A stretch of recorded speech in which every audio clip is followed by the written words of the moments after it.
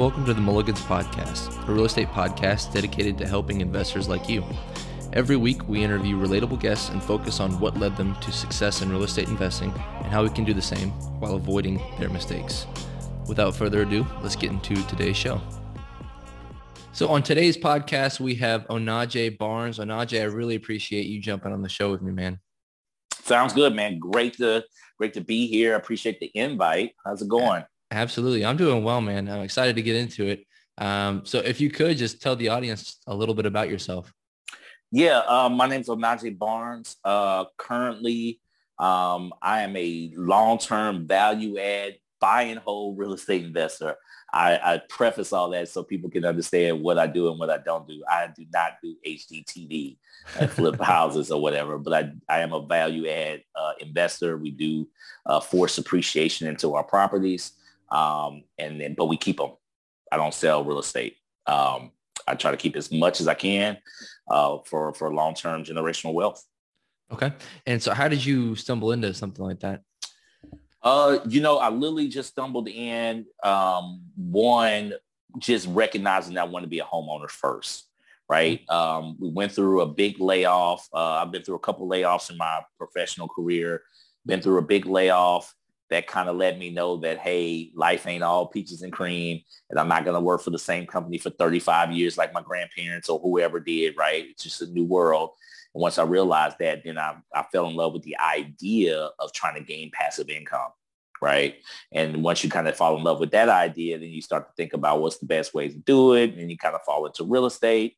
And so I kind of fell into the idea of learning about real estate. And we wanted to test this theory at the time of real estate with our first house.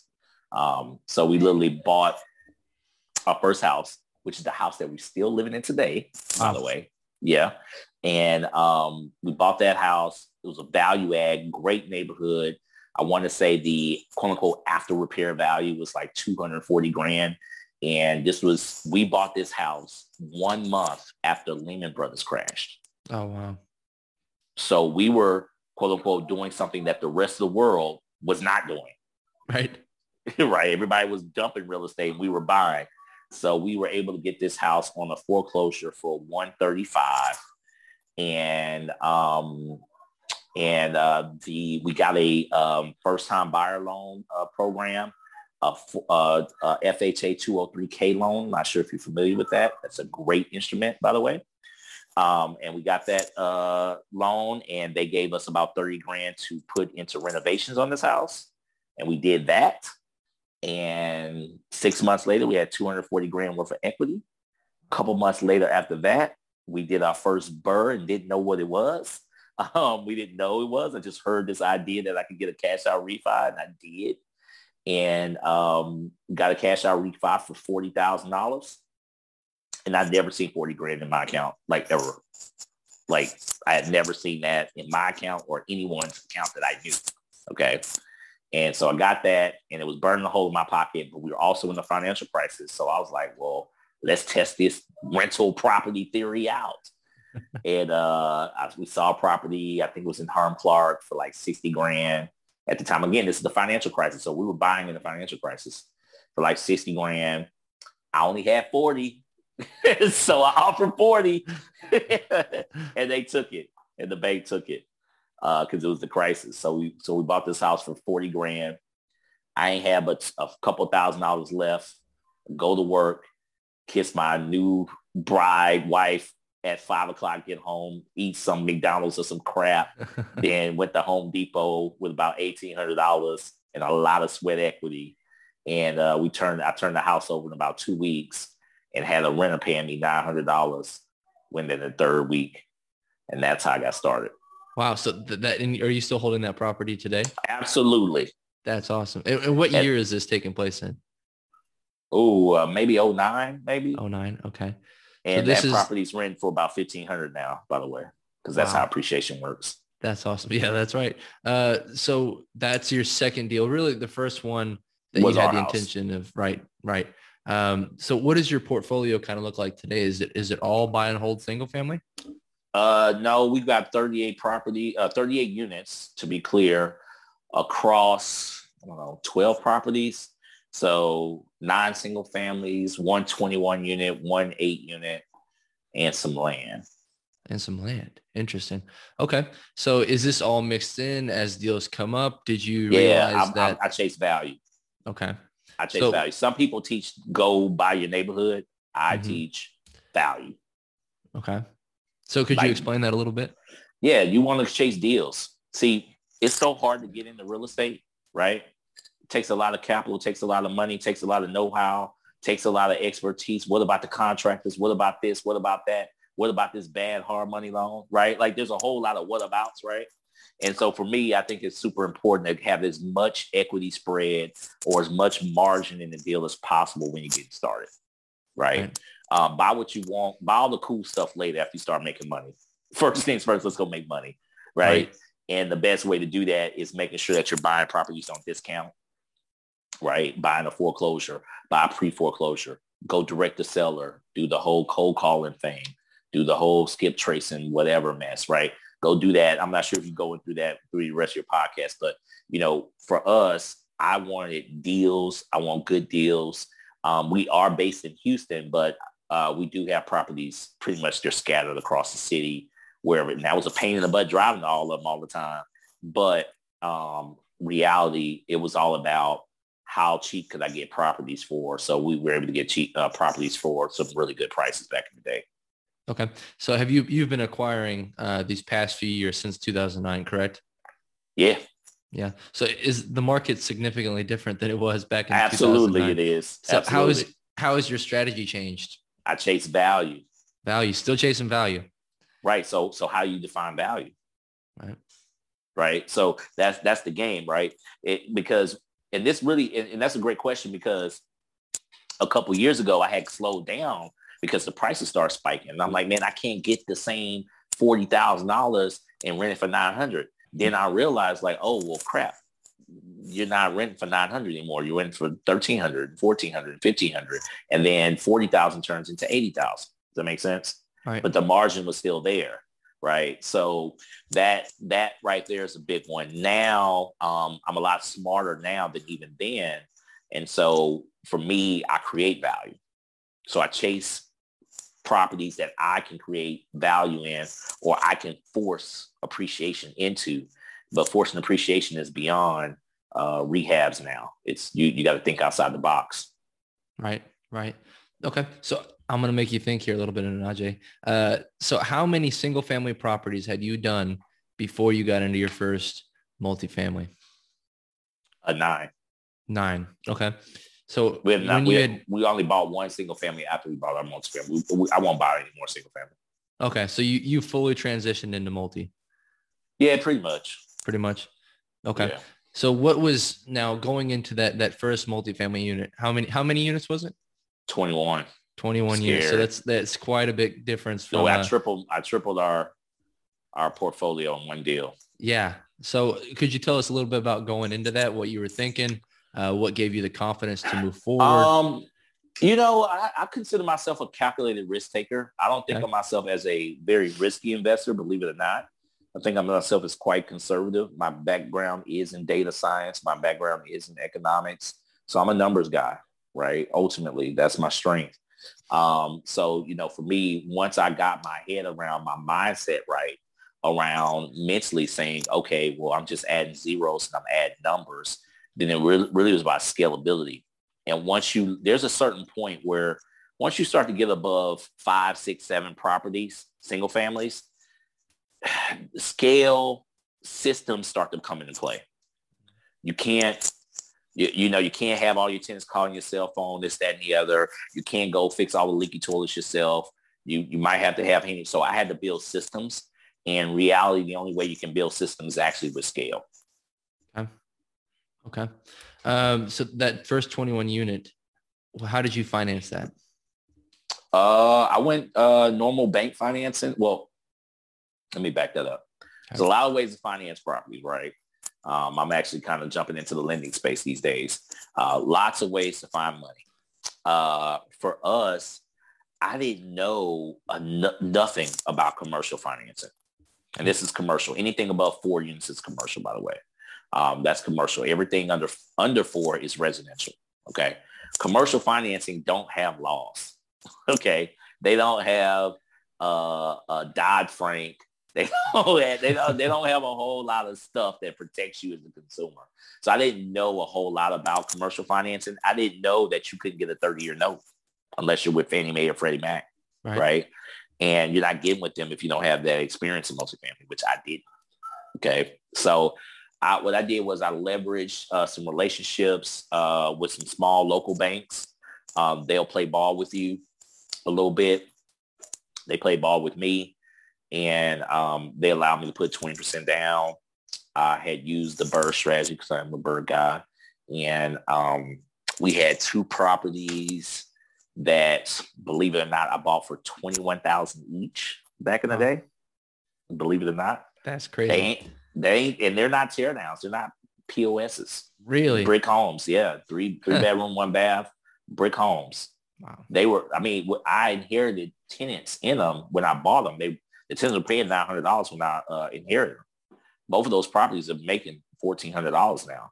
And they're solid rentals. Yeah. Bought for 21 grand. I paid a wholesale fee to a friend of mine. Like I said, I acquire properties every kind of way I can. Pay the wholesale fee, and years later, I was anti-debt early on. Very anti-debt. Just pay off the house and have 5 houses paid for, and I'm good in life. Then you understand how inflation works, and you realize you can't do that, or that doesn't work. So did that. Cashed those 2 properties out. Got about 200 grand in my pocket. Both those houses are worth, I don't know, 160, 170 now or something. Wow. And cashed them out. Bank gave me about 100 a piece on them. So I took that 200 grand. That was my down payment for this 21 unit. And that's how I got it. Okay. And how did you come across it? Was it an on-market property? Did you cold call? It was off market. Was it off market? Yeah, I'm a hustler, man. I'll say this, I won't say I'm a hustler, but because I don't do a whole lot of the wholesale direct to seller stuff anymore. That's too much work for me. Okay. But I do connect with a lot of wholesalers. So I actually found this one like on Facebook Marketplace, I'm pretty sure. Really? Yeah, but this was when Facebook Marketplace was really kind of popping off. Like this was, it was 3 years ago, but it wasn't nowhere near as busy as it is now. Like it was in a Facebook group, I think, and nobody had responded, which was crazy. Like they had a listing for it. Well, because it's different now. Like multifamily's all the rave. When I was coming up, multifamily was like, man, be careful because you're sharing walls, lower tenant quality, all that kind of stuff, which is all true, by the way. Right. So, but multifamily is all the hot stuff now, right? But back then, again, this is like 3 years ago. Back then, it really wasn't so hot. So I was able to kind of get it, and nobody had responded. I followed up. It might have took us about 5 months of going back and forth, negotiating, bank, closing. So it definitely took a while. It wasn't no easy transaction, but got there. Okay. So after you locked it up, did you have to, what kind of rehab did it need? Yeah, it was sold out. I don't know. That's the best way to say it. It wasn't, it was semi-stable. The owners definitely misrepresented the stability of the property. As wholesalers do. Yeah, as wholesalers do. We were able to walk. I think I was able to walk literally like 19 out of the 21 units. And it had some decent bones to it, which I liked. Like the flooring was porcelain tile was there and was decent. And so I liked that piece to it. But we went unit by unit, which is not necessarily what I would recommend or I would do again. But that's what we chose because that's how my money. I didn't have that much money, so I couldn't just purge the whole place and dump all this money into it. We had to go unit by unit. Right. Okay. So moving on from this 21 unit, what are your 3 to 5 year goals? What are you hoping to accomplish? Continue to invest in real estate. Definitely. I would say number one, I truly enjoy coaching and helping and teaching. So that's probably going to be like top of the list as I expand that piece to it.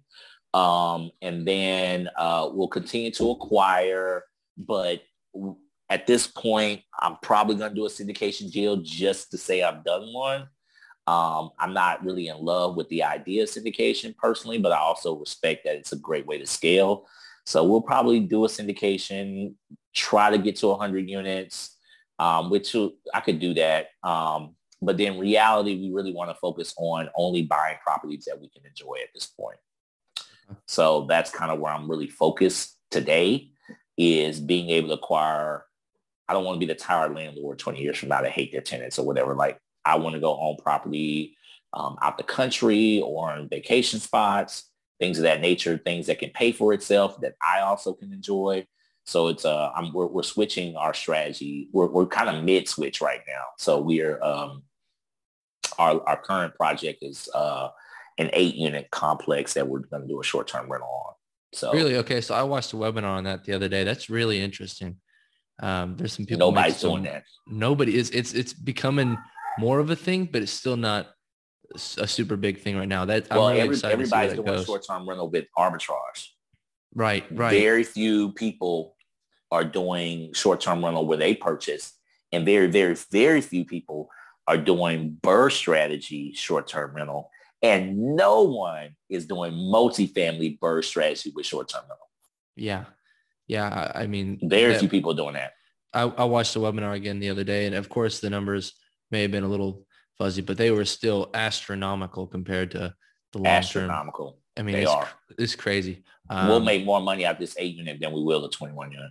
Yeah, I bet you will. Wow. So, and this is just me being selfish here. How much do you think you'll spend furnishing each unit? I'm a hustler. I mean, I hate to say it like that, but these webinars with let me just tell you something. These guys who I probably know most of the players nationwide who are teaching rental arbitrage or some version of all this stuff or whatever. Look, like real estate is about grinding, hustling, margins, and things of that nature. So I say that to tell you, we pre-bought 3 weeks after our close. I heard about a guy who was losing all of his arbitrage units. He had spent $26,000 on 4 units, and I bought them all the furniture for 10. That is a hustle move. And 15 TVs along the way, and all his locks and Ring doorbells. Like, I bought everything. I bought the silverware. I bought everything. Man, so I don't intend on ever paying full price for nothing. I don't pay full price. I don't pay full price for nothing in life. I mean, maybe a good dinner. Like, yeah, I mean, like, that's, I mean, a steak or something, right? But commodity, no. I mean, even I've never bought I bought my first new car 2 years ago when the pandemic started, because they had those crazy 84%, 0%, 84-month deals, right? Right. And so I finally got my little dream Dodge Ram van because it was a deal, Right. But then look at where cars are at today, right? So, right. I don't. Those estimates are off. I hear people say all kind of crazy ass numbers, 10 grand, 5 grand, 20 grand. I mean, I hear all kind of stupid numbers. I'm not spending that mess. Now we absolutely believe in curating a space. Let me be clear about that. Right. I absolutely believe in creating an experience, but I have a lot of construction knowledge, so we can do a lot of cool stuff in our properties that the average person can't. Right. Stand out in that way. Yeah. So, I'm going to spend on decor, right? I'll say this. I'll have a nice decorated unit, but that don't mean I'm going to spend all that money.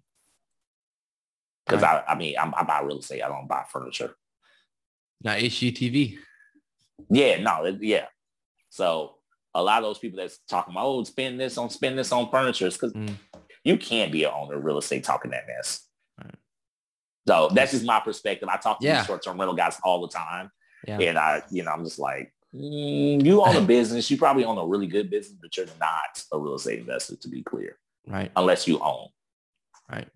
Well, that's a perfect way to wrap up that segment. Okay. Moving on to the next one. Questions from a cup. I'll ask you 3 questions from this here cup. So question number 1, what type of real estate do you not want to get into? So you kind of mentioned you're already in land. You're getting into the short-term rental side of things. Is there anything you don't want to do? Single tenant, triple net. Okay. Why is that? Risk. Yeah, And I view it as risky. I won't do flipping. I mean, I won't say flipping, but I'm not a flipper either. So flipping because of taxes, I don't necessarily believe it's a smart strategy. Arbitrage, I just ranted on arbitrage. That's why I won't ever do that because you don't own nothing. And then single tenant, triple net, I probably would stay away from. So when I say single tenant, triple net, think of Walgreens. Like you can go own a Walgreens, right? Or you can go own a Chase Bank. Well, guess what? A lot of Chase banks, when they leave, what can you do with that building? yeah, it's not going to be a McDonald's or a dry cleaner. Yeah. So it's only as good as that lease is worth at the time that you buy it. So I'll stay away from that. I'm not saying it's good for, I know people who are in that game, right? It's just not for me. Gotcha. Okay. Question number 2. Do you have a controversial real estate opinion? Yeah, most of my opinions are quite controversial. I'll say my current controversial opinion that's probably current to today is, as I mentioned earlier, I don't really like syndication. It works for the sponsor. It typically doesn't work for everyone else, and they're too uninformed to know that. So I like the idea of burn my way up myself and building my own portfolio. I don't want to have to answer to nobody. I don't want to be on investor calls. I don't want people calling me about where they money at. Right. So I like to make my bets with my own money. Yeah, understood. All right, third and final question. What is your favorite quote? It doesn't have to be real estate related. Make our money when we buy. Let's make this money. Yeah. I mean, I say that's a quote. I don't know where it came from, but that's a real estate quote. That's a real estate ism, right? We make our money when we buy. Always remember that. You remember that, you'll be okay. Perfect. All right, let's get into the next section here, the Your Mulligan section. So question number 1, in all of your investment career, what was your mulligan and what did you learn? What was your big investment? This one's easy. Back in the day, I got to say back in the day now, when the financial crisis was going on, there were auctions everywhere. I don't know if you knew this, but there were like massive auctions at like George R. Brown and all this kind of stuff. There was auctions like once a month, right? Beyond the city auction, right? There were these national foreclosure auctions. And so my wife is licensed, so we were used to just buying foreclosure off the MLS, and that was fine. There was tons of deals, right? And I found myself at a public auction, and the auction, you had to go drive around these houses. So I went to the auction with about 5 houses on my list, and the auction goes and the auction starts. And if you ever been to auctions, auctions are emotional. Things move fast, right? That's how they get the price up. Right. So within 5 minutes, the 5 houses that I had seen were all gone above the price that I was willing to pay. Okay. And I saw another house about 5 minutes later come up. I hadn't seen this house. And I knew the zip code though. I knew the street. So I said, bump it. Let me bid. And I bid and I won. And I was walking down the aisle super happy about that. And a older veteran grabbed me. He said, hey, did you see that house? I said, no, but I saw the picture up there. He said, well, that house burned down? And I was like, no, because I just bought this for a non-burned down price. So non-burned down price. So I jumped in my car, didn't even get the keys, didn't even sign the papers. I drove over there. It was still in the morning. And sure enough, not only had it burned down, but the ceiling was caved in. So like all of the water of Houston so it was burned and molded and all this mess. And so essentially, I think I had bid up to like $65K, and all I got is a tear down lot. That's probably worth about $6,000 at the time. Mm. So that's my big mulligan. But good news is it was still early. I went back to the auction, cried, and told them, whatever. They told me you can never come here again. I say fine. Really? So they were able to not take your money? Yeah, they ran it back through the auction later that day because it was still early in the morning. So I got out of that. But big lesson learned. Don't ever buy nothing you ain't put your eyes on. Wow. Yeah, that's awesome. I did not think that story was going to end with you getting your money back. That's awesome. I haven't really lost a lot of money. And that's my big mulligan. Yeah. We made a lot of mistakes in rehab and all kind of other stuff or whatever. I've been burned. I've got all kind of crazy stories, but that's my big lesson to a lot of people. I try to tell them. Yeah, that's great. So it seems kind of straightforward, but is there a system or rule you put in place to prevent that from happening again? Yeah, I mean, hey, don't buy nothing that you ain't never seen, right? Like that. I mean, that's a pretty good one. But I would say a system and rule in general. I tell people always have multiple exit strategies. Don't fall in love with one way of exiting, right? I think you can get in trouble. Markets change. Know how to pivot, right? If you're in the flippers market or whatever, I don't flip $1 million properties because you can't rent them out, right? And cash flow, right? You see what I'm saying? I got to make sure I have multiple ways to get out of a property just in case something happens that I can't anticipate because none of us have a crystal ball. Right. I need to be able to get out. Right. Or at least pivot and make some money or whatever. Exactly. So for those wanting to be where you are currently, what piece of advice would you give them and what should they do first? Piece of advice is get educated, but don't over-educate to the point where you're not shooting your shot. So there's a certain point that you got to find. We all have to find it, right? Where education meets action. Education meets action. You don't want to do too much action too fast without the education. So find your point. And as far as getting started, know where you're starting at, right? Know what your financial position is from a cash flow perspective, from a wealth perspective, and then know where you want to get to, and then chart a course. First thing is where you are today. Second thing is not the course, but where you want to end up. And then the last part is finding a course. Think of it like this on Google Maps. Google Maps, you want to go downtown, it actually asks you where you're starting at first. Then it says where you want to go, right? Then it actually gives you 3 to 4 options on how to get there. And that's the beauty of wealth and things like that. It's not one way to skin a cat. There's multiple ways to get there, but be clear about where you want to go. I like that a lot. That's good. I hadn't heard that before. Did you come up with that? Yes. Yeah. That's one of Onaje original. Yeah, that's an Onaje original right there. I like that. Well, cool, man. We appreciate you being on. I'll go ahead and close you out. So what is one thing that you would like the audience to know about you that we didn't get the chance to talk about today? I big on using my skills. I mentioned earlier, like I'm big, my background's in data science, data analytics. I use that in my real estate career in various ways and whatnot. So, this is kind of like about me, but also suggestion for people. Hone in on your skills. Don't try to copy someone else's talents because they're not yours, right? Find your talents for you and figure out how you can use that in real estate, right? So if you're a people person, right, then you might be able to good at talking to people, right? So find out what you're good at. We're all good at something, right? And then figure out how you can equate that within your career. And I think you'll be more successful that way. That's great. Okay, so what are you looking for now and how can our audience help you? Looking for deals, man. If y'all got any deals, you can absolutely hit me at onaje10k.com. Onaje10k.com.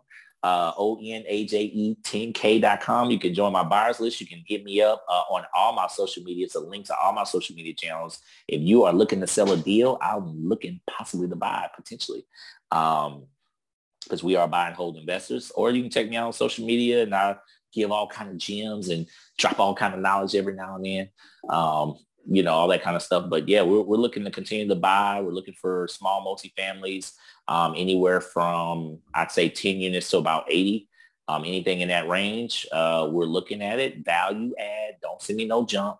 But that's what we're looking for these days. Perfect, man. And you kind of said it here a second ago, but last question, where can people find out more about you? Yeah, onaje10k.com. Onaje10k.com. 10k.com. And Perfect, that's not only my website, but it's links to all my coaching or social media or whatever you might be wanting to just connect with me. Perfect.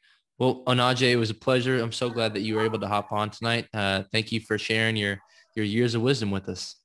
No problem. Thanks for having me. Absolutely. Thank you, everyone, for listening. If you enjoyed today's episode, please be sure to subscribe and share with somebody you know. It's how we're able to grow and reach other people. For more real estate content, please follow us on social media at mulligans__. And don't hesitate to reach out to us or our guests to learn more.